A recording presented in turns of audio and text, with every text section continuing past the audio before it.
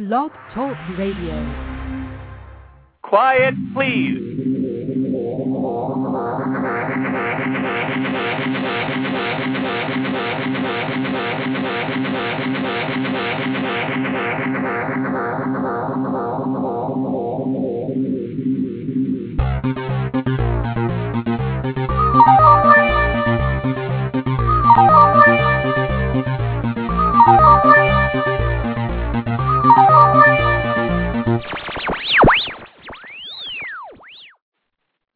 Welcome to Sikes Movie Beat, conversations with filmmakers where we discuss everything film and television.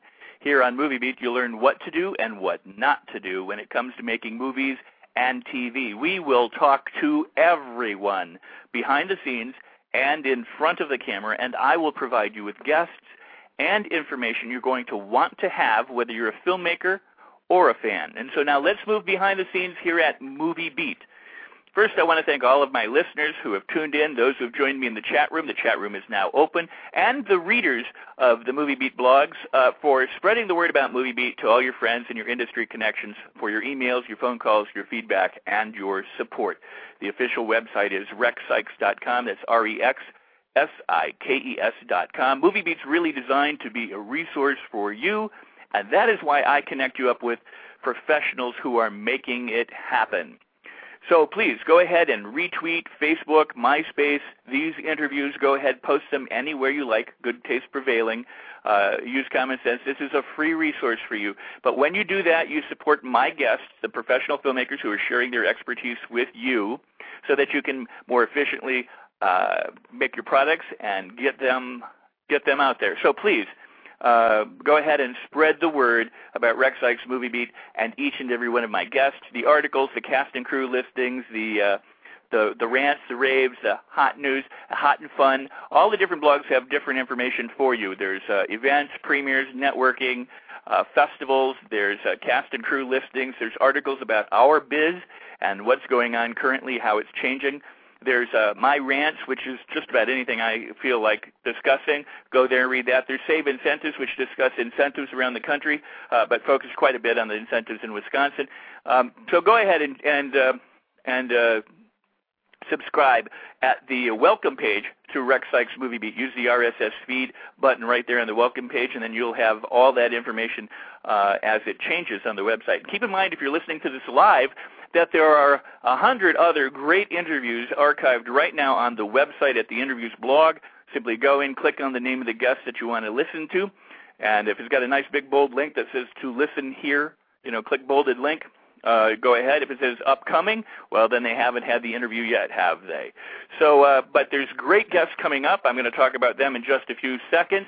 But also, you can join us on Facebook at the Sikes Movie Beat fan page or at the Sikes Movie Beat group, and please do. There's also a group there on Facebook that, if you're a Wisconsin resident, we certainly want you to join.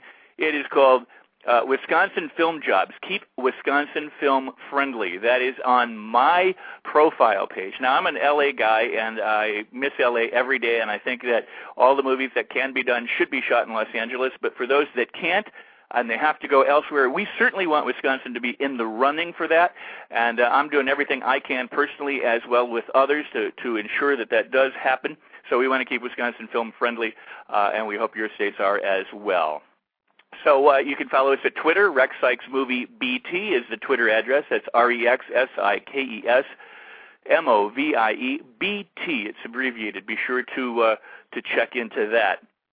Before I bring on my guest today, I'm going to list some of the upcoming guests. Peter Marshall, who's done our first assistant director series, is back with us. He's a director. He's doing our director series as well. Eric Morris, acting coach and author of numerous books, will be here after him. Kenny Johnson, the actor from The Shield and Saving Grace and numerous other TV shows and movies, is coming up right after that. John Paul Rice is a producer. He will be here talking about his movie Eduardo Ballerini.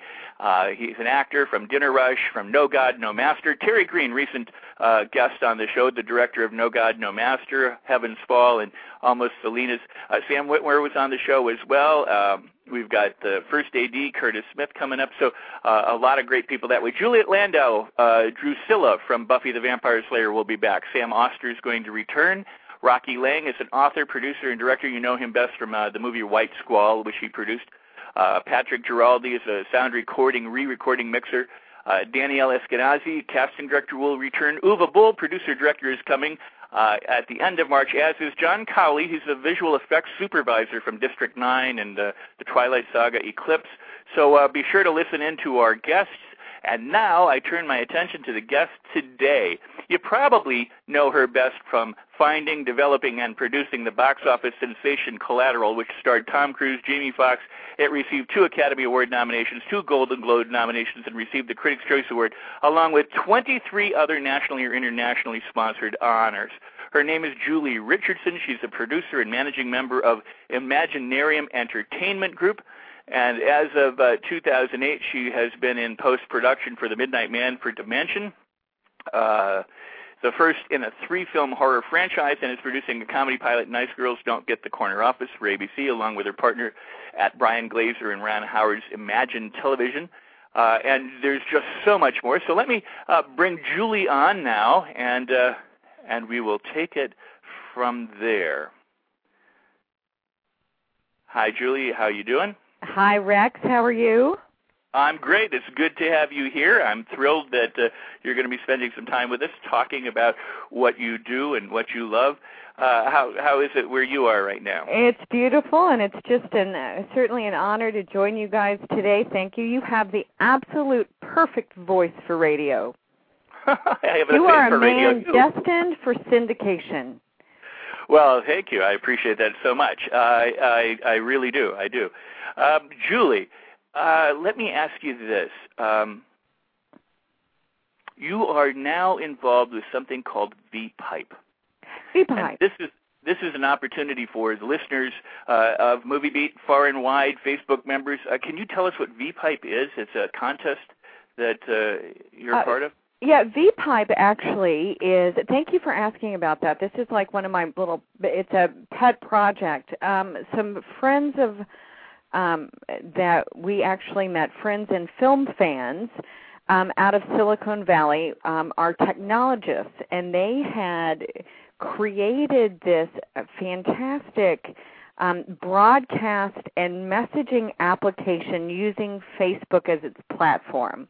So it's a little like video Twitter, and it's kind of a great broadcast tool, and it's, exciting to do something like that directly on Facebook. So they had come to me last year and asked me to be on the board of the company and help kind of put together events for them. And we thought, what is the best possible way to use this application to kind of help spread the word? And so what we put together was a pitch contest. So all of you aspiring screenwriters are out there, or even not so aspiring, we are hosting free of charge, all for fun and for free, this fabulous pitch contest where writers or producers can pitch their projects. You have 5 minutes to pitch your project to industry professionals via Facebook,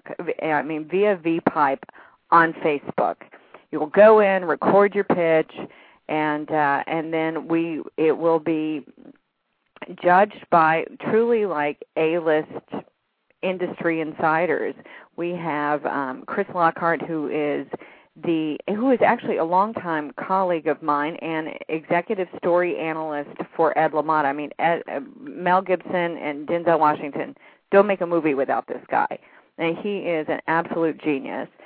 We have Tony Stafford, who's the executive vice president of acquisitions for Fox, as one of our judges. We've got some that we can't disclose quite yet that are very exciting, but they had movies nominated this year. I just had a film come out this summer called The Collector, and the writers are Marcus Dunstan and Patrick Melton, writers and director, and they have written 5 of the Saw movies, and they're some of our judges as well. We also have agents and managers, so if you are interested in kind of expressing, getting your work out into the world, expressing your talent via V-Pipe, we'd love to have you join us. And it's been fun. we've had a fabulous kind of response so far.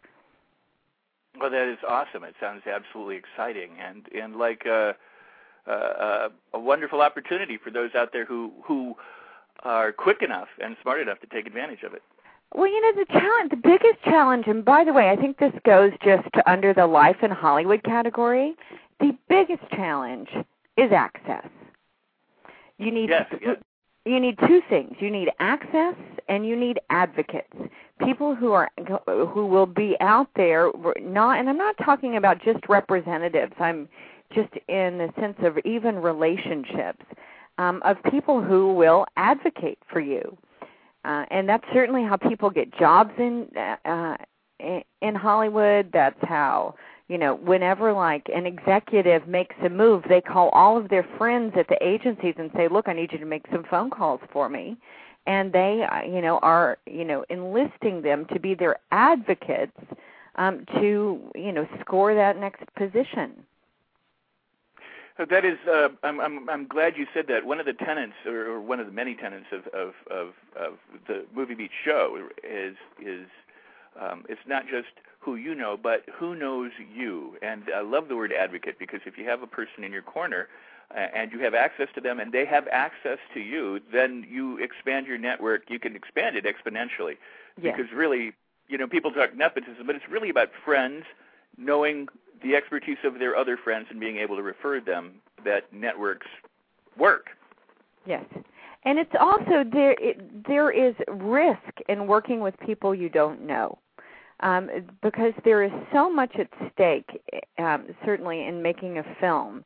And by the way, it's such as everyone here, because you have an audience of professionals, knows this to be true, that it is such an intensive process that you want to make that process as pleasant and as successful as possible. And so therefore, to know kind of the people with whom you're working is essential, because it guarantees or it certainly increases the probability of a successful effort. Absolutely. Well put, and great advice for all of us to adhere to. So this is an opportunity where people can they can make their pitch, they can get known, they might get some fans or some advocates from it. I mean, obviously the people who rise to the top will, but it sounds like a great way to get the kind of exposure that people need. Well, it's exposure. It's an opportunity certainly to score an advocate. We've got a number of kind of agents and managers who are judges as well, and the big prize. I mean, we have some nice prizes. Like I think there's a IMDb Pro, like a year subscription, some Final Draft software, some big script consulting. But the big prize is that if you're one of the winners, then these professionals will read your screenplay. That's cool. And even if it's not quite finished, if you need to say, okay, because quite frankly, when are they ever finished, right? Right. But because we always want to like polish off that next draft. Wait, there's a new draft coming out. So, I had right after Collateral came out, Sherry Lansing, who was running Paramount at the time, called me into her office. She called me and said, I loved this movie. Tell me what else you have. Come in and sit down with me. Now, this is in August, and I was absolutely not going to go in there without something to sell. But it took me until November to get that together. So I kept, moving our meeting back because, the pitch wasn't quite ready yet. And by the way, when I went in there, I sold a pitch. Very cool. Yeah, very exciting. Hey, go ahead. I'm sorry. Oh, no, she is just certainly one of my heroes. I was going to ask, since this is a contest and I don't know, is it fair for you to give any kind of pitch tips or pitch advice or stuff that people might need to know when they are using VPipe? Oh, absolutely. And by the way, Chris Lockhart, who I was just raving about a moment ago, and by the way, Rex, I'm very interested to go see your rants. I think rants are always highly entertaining. So Rex Sikes' rant can't be anything less. So I'm sure Dennis Leary has nothing on you, friend. But yes, we've actually recorded a video via VPipe with Cindy McCreary, who's a very successful screenwriter, Chris Lockhart, and myself, just last week. So there's that, and I'm happy to kind of offer a few things that I think may help you, certainly in this particular pitch environment. I think the pitches certainly have to be crafted for the environment. One of the first things that I think makes a pitch most, if it's possible, and don't manufacture something, but if it's possible, if there is a personal attachment in some way to the material, make sure you tell us what it is. Like any time writers go in to pitch television, the first thing they tell you is what's the kind of personal attachment, because they want to know that you can drive that story, along those character lines, that it comes from a very grounded place in you. True story really helps. I'll give you an example. Cindy McCreary, the writer I was telling you about, who has Julia Roberts attached to Soccer Mom, and I believe has another project that's just about to come out right now. Her father, she went out with a series idea that was set in a Forest Service office. Her dad was like this chief fire engineer, kind of like this big picture plan guy. Whenever there was an emergency, they called him in. And so she grew up like on these fire lines. And so she set this kind of very kind of Northern Exposure-esque show in a Forest Service office kind of in the mountains of Northern California. And the thing that made it, so interesting, and we actually got a lot of mileage out of this particular property, was because she went in there and said, I was that kid. This is my dad. And the kind of the networks, or actually it was the other production houses at the time that we were pitching to, really responded to that. So that's helpful. So if there's a personal attachment, make sure you put it out front. Second of all, if there is a world that is unique to a pitch, make sure you tell us what that world is. For instance,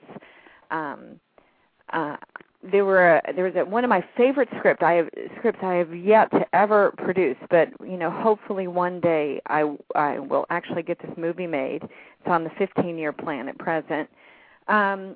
Is called Rose and the Americans, and it is set on the backdrop of apartheid. It's set in South Africa in the 1950s under an apartheid government, where during this era, the American pop culture was so popular, the music, the boxing, the movies, that there was this renaissance in the black townships of this American pop culture.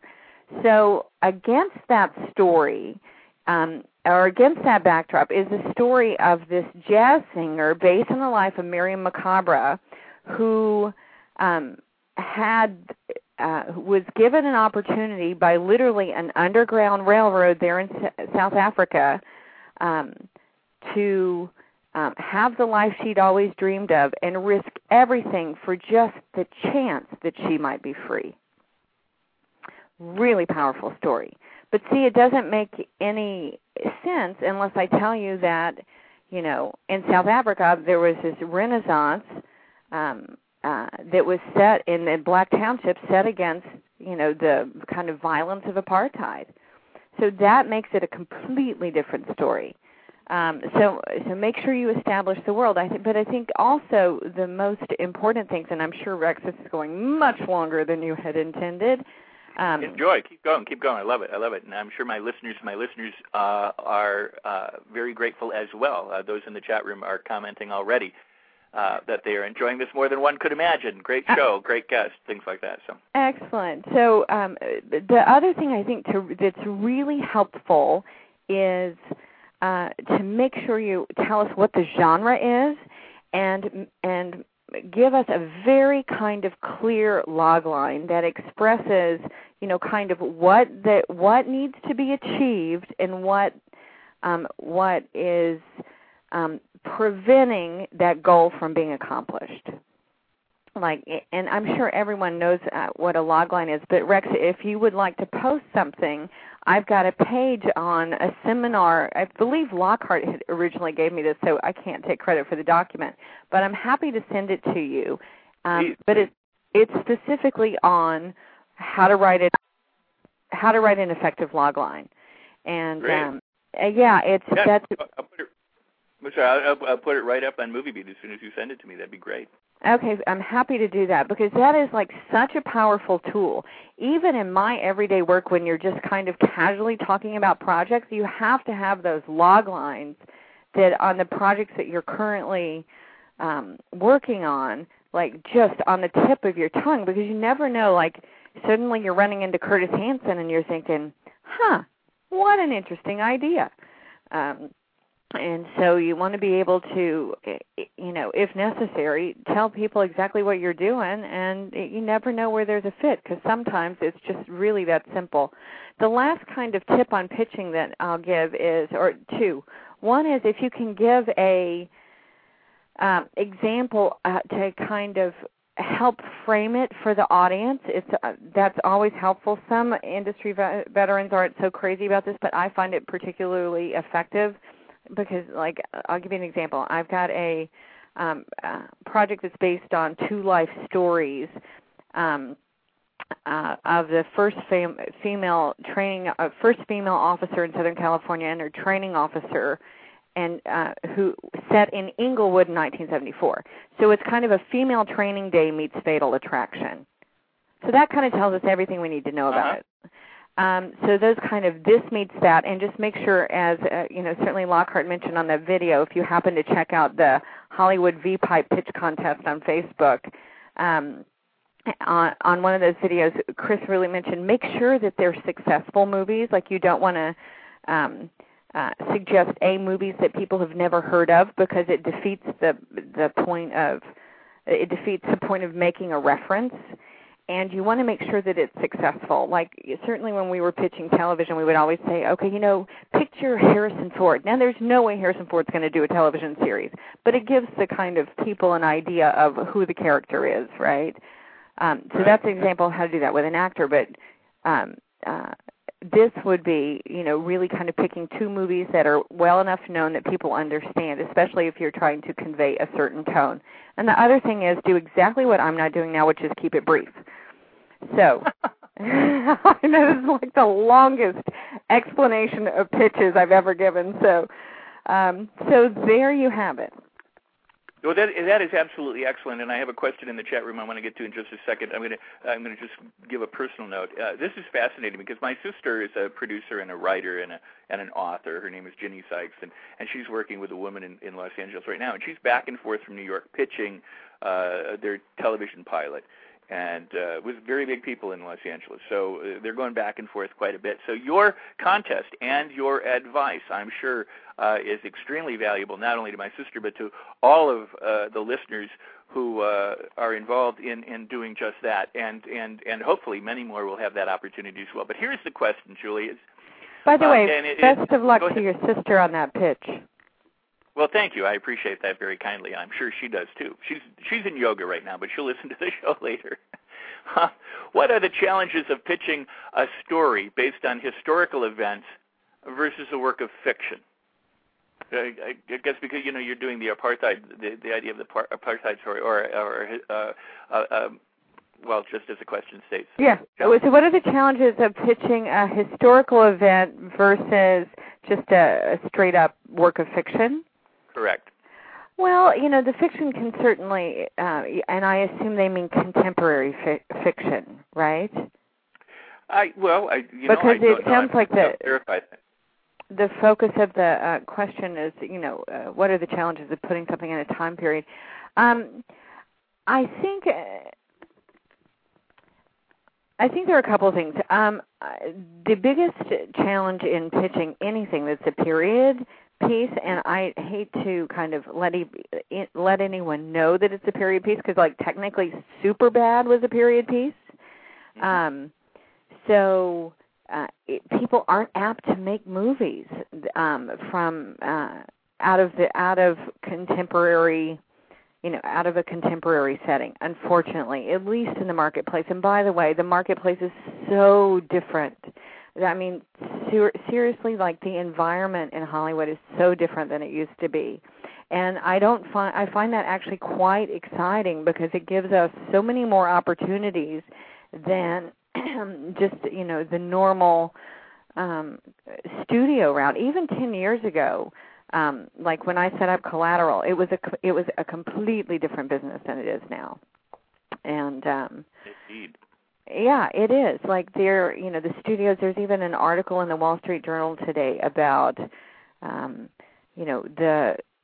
the rising budgets of studio films, how the high cost of marketing is making their selection of material migrate towards supporting their brands, supporting only those tentpole movies. And I'm sure everyone knows what a tentpole movie is, but it's like Spider-Man or the Bourne franchise, these kind of Iron Man. Any of the Disney movies are servicing their brands, other than like The Hangover. That was kind of a little out of their normal wheelhouse, but they're focused on servicing those larger properties that they can capitalize on over and over in franchises, because it moderates their marketing costs overall. Mm-hmm. But the business has just completely changed that way, and that's what certainly the article was talking about. So it's left kind of these room for these, smaller movies, and generally, unless it's an epic like Gladiator, which was clearly a period piece, that would migrate towards the tentpole film. So I guess it's really about the content of the pitch as opposed to the specific time period. If the content seems like it's one of those kind of it's like a larger Viking epic, now that's something they may consider. Matter of fact, I think Mel Gibson is doing a Viking picture right now. If it's, what was the movie about the Spartans, 300? Yeah, 300. 300, that is certainly a period film, but that's also a tentpole film. However, if it's Brokeback Mountain, by the way, which I would have passed on had it came to me, I would certainly have said, you must be smoking crack to think I'd do a gay cowboy movie. Thank God there was someone out there who said, this is like so good, but I would just, as a financial bet, to put $8 million, even with like Ang Lee, helming the film, I would have had no idea how to sell it. And granted, it was this fabulous picture, right? But to actually try to sell that, there is no way I would have taken it on. So thank God that there are other visionaries out there who might do that. But generally, period pieces are a little more difficult. Now, I would say that what is a bigger determinant of whether things sell or not is genre as opposed to time periods. Genre films, especially with the independents right now, and I don't know how your audience works with its, under which model it works, but with the independents, I would definitely say genre is more important. They migrate away from drama because drama is much harder to sell. It's not a 4-quadrant movie. Clearly, if you do a film other than just for the art of it, and unfortunately, it's a business about commerce, so if you do something other than for the art, you have to kind of consider, how do we appeal to the most broad audience to, certainly recoup the money for the people who took the risk on the film. And by the way, I have one quick side note to say to all young filmmakers out there, or even not so young filmmakers. I was at Sundance once and listening to one of their filmmaker panels, and I wish I could remember, well, I should not, who all was on the panel, but I will not certainly state this person's name, but it was a young female director and someone had asked her the question. She's like, well, I don't care if we go over budget. I don't, it doesn't matter about this. Like, you got to hold to your vision. Now, holding to your vision certainly is very important. And then she said, and then someone said, well, but what about your investors? She said, she used the F word. I will use the S word, which is, she said, screw the investors. And I thought, oh, God, like, I will never work with that person. like it immediately took her off my list. Like you have to, if people are generous enough to help us finance our movies, the least we can do is try to strategically find a way to get them their money back.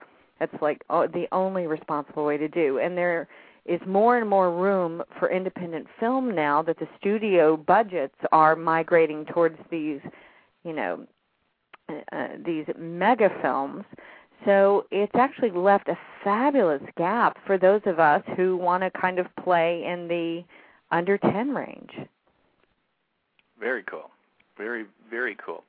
Julie, this is fascinating, and certainly everyone in the chat room is having a blast. By the way, someone just said, what a great guest, Rex. I admire her work. Greetings from Germany across the pond, and it's fantastic to listen to this show now. But somebody did ask, some of us know what a 4-quadrant movie is, but most may not. Okay, so the audiences, and I don't know exactly who determined this, it will be the kind of, the they out there. They kind of crafted this idea. But someone cut the movie-going audience into 4 quadrants. And I don't know, it may have been the Motion Picture Association of America, which, by the way, if you haven't had a chance to kind of look over their annual reports, go to their website and download them. They're full of absolutely fascinating information about the business of making movies. And as you know, that is a nonprofit organization, so it comes it's much closer to actually providing accurate information rather than certainly biased information. But a 4-quadrant movie was designed to kind of help us determine, who was watching a film. And it's very simple. I believe the dividing line is 30. So it's 30 and under. And if we drew a line, an access point down the middle, 30 and under to the left, 30 and over to the right. And then it's also divided, kind of horizontally between male and female.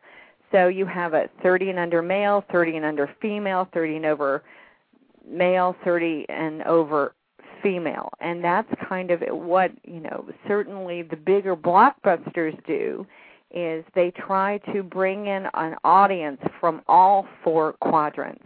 Now, all the different quadrants definitely have their strengths. If you'll notice, films that performed very well, like Alice in Wonderland, had a fabulous opening weekend. God bless Tim Burton. I'm sure he was thrilled to have, as Jim Carrey said at the Oscars one night, he had a very good weekend. A friend of mine said when Ace Ventura opened up, he said, it must be good to be Jim Carrey today. I'm sure that was true. Yeah. And so it's good to be Tim Burton today. Right. So good for Tim, and it's nice to see him just, knock it out of the park on many, many levels, not just certainly on the box office, but, on a creative level as well. But if you'll also look at movies like The Proposal, which is a romantic comedy that would mostly skew towards women, that actually went a little more 4-quadrant, which is why it was a higher performer. Dear John, almost, which performed, if you're not familiar with Dear John, it was, I cannot remember the young heartthrob's name, but I believe he was out of the Twilight series, and Amanda Seyfried, and you just knew from the poster, that was like one of those posters that that someone is going to die a terrible, heartbreaking death, and you're going to want to cut your wrist when you get out of the movie. And yet, it performed fabulously. I actually called a friend of mine who's in marketing at Sony Screen Gems and just said, I don't know how you did that, but just, congratulations, because that's extraordinary. But all the young women, that happened to be a 1-quadrant, maybe it spilled over a little into the men under 32, but it was primarily a 1-quadrant movie that just happened to hit it right on the nose. It appealed to exactly what that quadrant wanted, and everyone showed up for that movie. That's awesome. I got a question I want to ask you. I need to take a short break, and then I'm going to come back with a question. By the way, it was Channing Tatum who starred in Dear John. You're listening to Rex Sikes Movie Beat, and the official website is REXSIKES.com, and we appreciate your comments and your support about blogs, articles, and conversations. Also, we love to get questions for guests in advance by email, so use the contact page right there on the website. You put the guest name in the header and the questions in the body, and you can send them that way. If you hear about an upcoming event anywhere in the world before I do, which is very likely, please go ahead and email me, leaving me enough lead time to investigate it and get it up on the website in a timely fashion. You're listening to Julie Richardson, and we're discussing just a whole bunch about what's going on in the movie business today, about pitching. And I have a question related to that from the website. A one-quadrant movie, I mean, in this case, are we going to call that a chick flick? I mean, I hate to be that way. Well, but is a chick flick really a one-quadrant movie? Because doesn't every guy take his girlfriend to the movie, or doesn't she make sure he sees it? No, not necessarily. Actually, there's certainly chick flicks. I'm certainly not offended by that because sometimes I'm feeling like a chick, right? Sure, as you should. Yes. Yes, well, at least. But yes, that one. Dear John was, I would say, and I'm talking a little out of school, I'm not an expert on this by any stretch of the imagination, but Dear John had such a young cast, and it had such a subject matter that I don't know that would have been a date movie. The proposal would have been more of a date movie than Dear John. Okay. I haven't seen Dear John, so I asked out of my ignorance. Okay. No, that's fine. But the cast they're both so young. Like I think Amanda's like 21, and Channing Tatum, which good score on that name, by the way, was I think he's also under 25. So what happens oftentimes, audiences will that really brought in all the teens and all the tweens, also because of the rating. And audiences, for some reason, I don't remember whether I learned this working in television or in film, but they say that they always want to see people just a few years older than them. I think it was in television. So it hit that whole, kind of female under, definitely under 30, I would say even maybe under 25 bracket. And as far as date movies go, one of the trends that I think we've seen over the past number of years, and I say that 4 or 5 years, is the male-driven romantic comedy, such as Hitch, that the wonderful Kevin Bish wrote. Hitch was definitely a male-driven romantic comedy. It also happened to star Will Smith, which instantly made it a 4-quadrant movie. But because it was male-driven, it had a greater likelihood of bringing in the male audience. So whereas the normal rom-com audience is female, studios have found, and more so studios than independents, have found that if they put a male in the lead of that they will get a broader audience than if it's simply a female-driven romantic comedy. Interesting. Very interesting. I have a question from the chat room. I want to ask you that, but I want to make an observation with a question attached to it. My days in Hollywood, which I miss every single day of my life. I don't miss the old days, but I miss Hollywood every day. But my days in Hollywood, when as a young actor and producer, the thing that struck me at that time, and maybe more so now, it might strike me even more prominently now, I guess is what I'm trying to say, is that when I was 17, 18, 19, trying to get into the movie business and TV, most of the stars of television were 35 or 40, or 50. I mean, they were the Jim Rockfords, they were the Telly Savalas's, they were not Jim Rockfords, but James Garner. They were, but the shows were skewed. They were an older kind of crowd. The movies, I mean, there were handfuls of movies, Ode to Billy Joe and things like that had kid casts, but for the most part, they were, The Godfather. They were Pacino movies and De Niro movies, and they were again older cast. And then suddenly, you had The Breakfast Club, and you started having kid movies, and now, you got Dawson's Creek and 90210. And is there really like ageism now going on in Hollywood? It seems like everything is so skewed and targeted toward youth. If I remember my demographics correctly, the movie age in the 70s was, who they appealed to was 18 to 39. It seemed like that was just the category of movie-going people that they targeted. Now you've got these four quadrants, but it seems like that it's a lot harder for older actors to get work, and that's not a trend that's likely to reverse itself anytime soon, I suppose. But well, I don't know whether I don't know whether it'll reverse itself or not. But I tell you, I think that, and this is certainly my opinion, and I'm no authority on this, but I think that is true, and I believe that trend has occurred for a number of reasons. One is the cable channel proliferation. So the fact that there are so many more channels available, so many more ways to consume content, and yes, unfortunately or fortunately, this is becoming a content play rather than a film or television play, because we don't want to define the channel of distribution quite yet. We want to leave ourselves open for whatever may kind of come our way. And the fact that the parents, it's no longer family viewing in front of the television. Everyone has a television in their own room. The number of televisions per household has increased. The number of DVD players, used to be video players when I was coming up with Rex, but now it's like right. the DVD players and Blu-ray players. The number of those per household is increasing.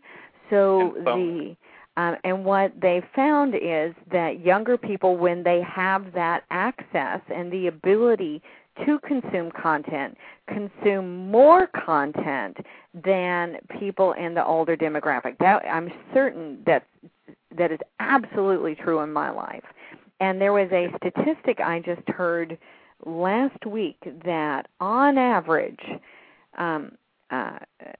people under 30 consume 10 hours of content a day. Jeez. And that's, either via their computer, via their, and that includes music, so it could be via their MP3 player, through the television screen, everything. And there was Brian Lowry had a great quote in Weekly Variety the other week, and I'm going to paraphrase, but it was something to the fact that the economics of the entertainment industry are completely dependent on this new 3-screen, 4-screen model. Mm-hmm. So it's literally changing the economics of the entertainment industry. And so therefore it's also changed the type of content we produce in order to kind of fill those channels. And because those younger people, I think, are bigger consumers and they're less interested in what us older folks are doing, I think it has created opportunities for kind of younger shows. Now, the nice thing about younger shows is they can generally be produced a little cheaper. At least the above the line is much less than trying to get James Garner and Rockford Files. What a great show that was. Sure. Yes. But go ahead. I'm sorry. Go ahead. No. Please finish, and then I'll all right. Here, I was just going to say, based on what you have just said, if you have your finger on the pulse of the business, then you can tailor your product to the market, because you need to know what the market is. And so if you're inclined, if you go, I like youth-based pictures and I can produce those and I've got a great story, then you're ahead of the game. You can see it as an opportunity. Yes, absolutely. Absolutely. And I think it's important for us as filmmakers to do just that. Like if they're, you certainly want to make product, meaning content or entertainment product, be that television, film, shorts, mobisodes, whatever you're doing, for a specific audience. And I think it's interesting right now because so many, I feel like, and I challenge everybody listening out there, please tell me, because I don't know what it is yet that we are not thinking of. There's got to be a different revenue model that we haven't come up with yet. There's the basic, kind of certainly subscription model, like the way we pay for our cable and satellite subscriptions. There is the advertising model, which is the way, the networks pay for the content they produce, which is not working. And I don't know what the other models are that we're not thinking of. So I think the opportunities that we have to kind of find out what those new models are to get our content produced, and the number of outlets that we have to get our content out into, the world marketplace, because there's so many ways to do that, is really interesting. And just as a quick side note, as inspiration to everyone out there was, and I wish I could remember her name, but I can't. There's a fabulous comedian I saw at one of these kind of new media conferences recently who is producing a show that is 100% 100% financed by IKEA. And she literally, isn't that interesting? It's literally a throwback to the old days, but and the way they did it was they set the show within an IKEA store. So she works at IKEA. Oh, cool. And it's she writes and helps produce the show along with a few other folks. They have a kind of shoestring budget, but she brings in all her friends. Like, I think they did 12 or 14 episodes. She has like Jeff Goldblum and all of her, like, everybody works for scale too, and it may even be internet scale. So I'm not sure kind of what that is, but I'm sure it's cheap. And they come together to kind of do the show just really for fun, but it's turning into a business, and it is 100% financed by IKEA. Wow. This show is brought to you by. That's wonderful. That is when you say it's a very. Hey, Julie. A couple of things. One is we've got about 10 minutes left, and this is absolutely fascinating. I'm going to ask you right now. Just will you come back and do another show or two? Because the people It'd be my pleasure. Awesome. All right. And so we'll let the listeners know through the website and through the shows when you're going to come back, and we'll take care of that when we hang up. But I want to get to this question, too, and that is fascinating. I want to ask this question from the Internet.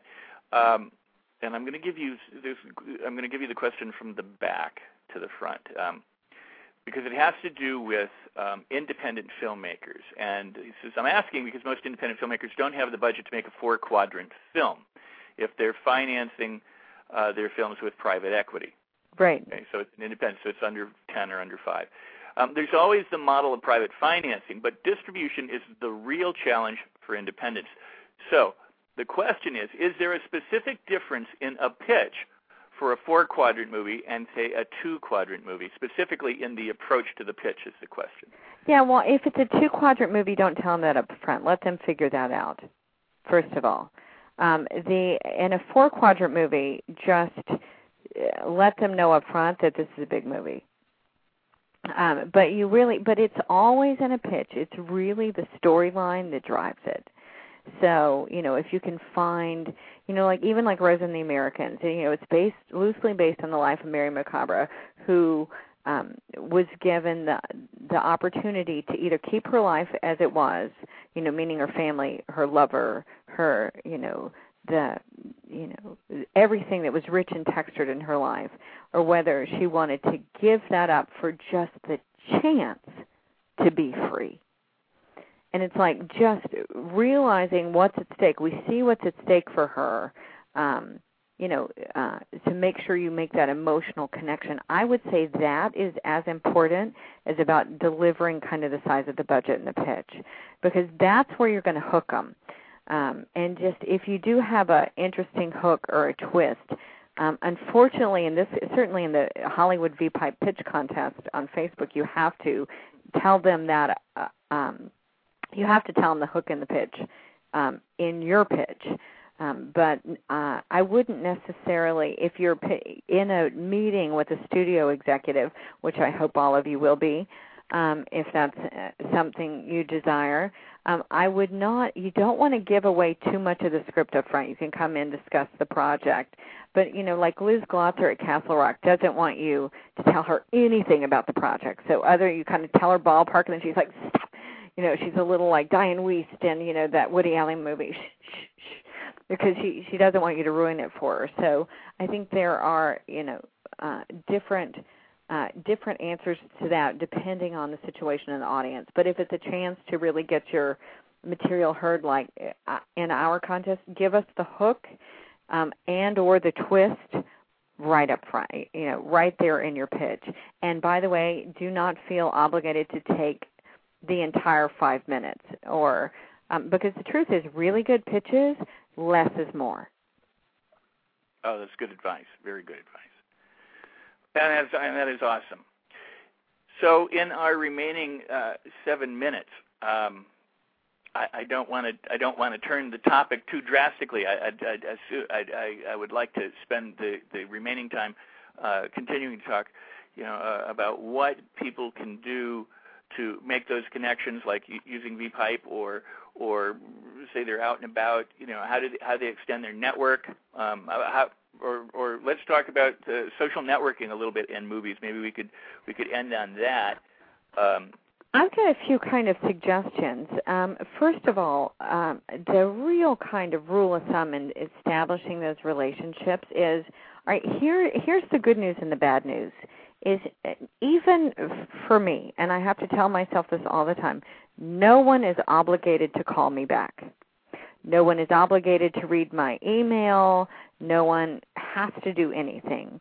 So whenever I get those responses, I always try to come to them with just an appreciation that this person has taken their time.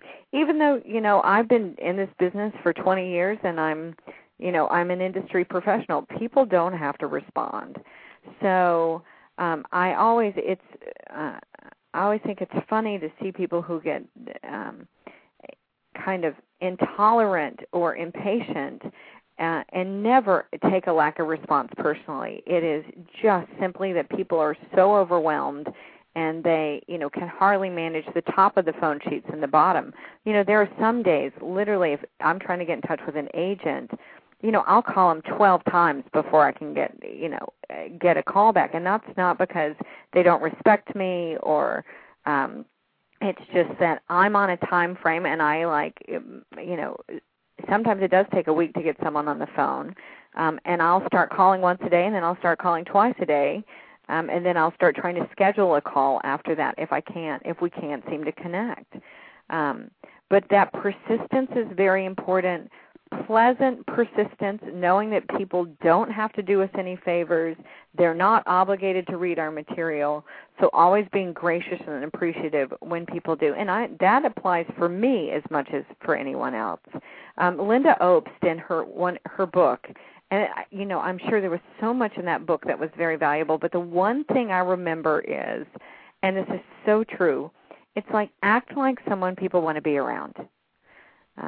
Because we all get frustrated. It never goes as quickly as we want it to go. People are glacially slow in their response. So even the top professionals. So just know that it takes time and to be patient. And I'll never forget, I had one writer this summer who kept emailing me about her screenplay, and I had the Collector coming out. It came out like July 31st. So we were releasing that movie, and literally the entire producing team, we were working around the clock to help kind of get that film out because it didn't come out through a studio. We released it independently through Freestyle. And so we did all the marketing, we did all the promotion with our promotion team, but, we didn't have like a machine to do it. And I was getting married, and I was sending my husband's son off to school, all within like a 3-week period. I mean, it was crazy. And she was so impatient that I wasn't paying attention to her screenplay. And I guarantee you, I wrote her off the list.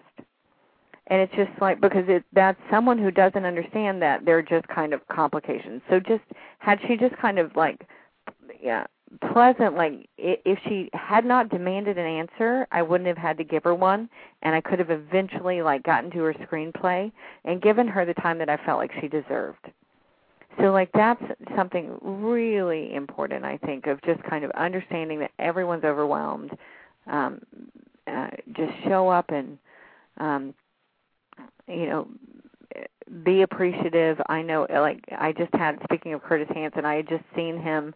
I just sent him a script, and it just took a while to get him to read it. But, it was just that pleasant persistence of, thanks, just call and check in, see if you've had a chance to look at it, and know that it's going to take a couple of months.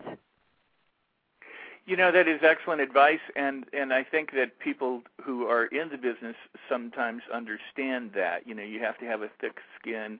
Oftentimes you don't hear the word no, you just never hear. And that things do take time because people are busy and lots of money's riding on it and on different things. And to one, you said be pleasantly persistent. I think that is absolutely valuable. Don't take it personally. Keep at it, but don't make yourself a nuisance and don't get pissed about it. I guess more than anything. When I was a young actor, I told all the wrong people all of the wrong times to go ahead and get screwed. Right. My acting coach at the time said, you should not do that. You and so have like these really horrid reputations in town for being difficult. And I'm like, well, me, I'm the easiest person to get along with. But I would tell people, you're full of crap, using different words. Yeah. Oh, no. So and now in my ancient age, I try to tell everybody, be nice, be sweet, be pleasant. It is about who you know and who knows you, and all the old adages, you win more bees with honey than vinegar, all those really do apply. So I really thank you for saying all of that. That is important. As somebody said, be respectful. They just added that in the Absolutely. camera. And that's as important no matter where you are. Like, it's important. Like Frank Darabont's a good friend, and certainly he was a mentor of mine for a long time, but also a very good friend. And, it's as important for him to show up and be respectful as it is for, someone who's not on his level like me, right?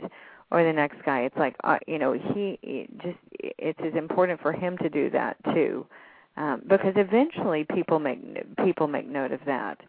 And that's so right. I think the big thing to always remember is that people's behavior is never, unless you are intentionally like causing a problem, it's generally never about you. It's always about either who they are or where they are in their life. And it certainly takes the pressure off of us once we know that that's just where they are, so how do I work around that situation? So, Rex, I'm with you. I just, fell flat in the mud numerous times myself. But good lessons learned, right? Yes. And hopefully we pass that on to the younger people so that they don't make the same mistakes. Julie, this has been an absolutely fascinating hour. We really are out of time. The last comment was try to be a solution, not a problem. I like that. That's a very apt. When people know that you offer value and you are a problem solver or offer a solution to them, they are much more attracted than if you are part of the problem. So that is sound advice. Julie, I want to thank you so much. I look forward to scheduling another one of these very shortly so that people can tuning in. I've got about 60 seconds left, so I'm going to have to say goodbye. All right. Thank you, Rex. Thank you so much for having me. It was very fun. Thank you so much, and it's been a fabulous hour, and we'll be talking in a few minutes. But thank you, and have a great rest of your day. You too. Thanks. That is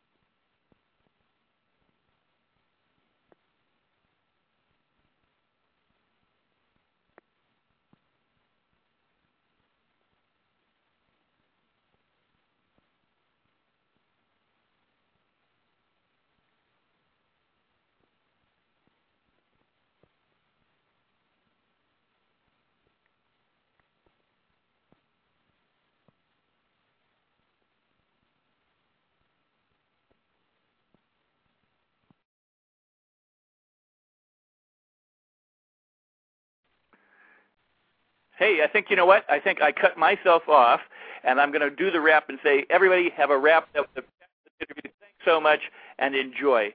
All the best. Until we meet the next time, that's a wrap.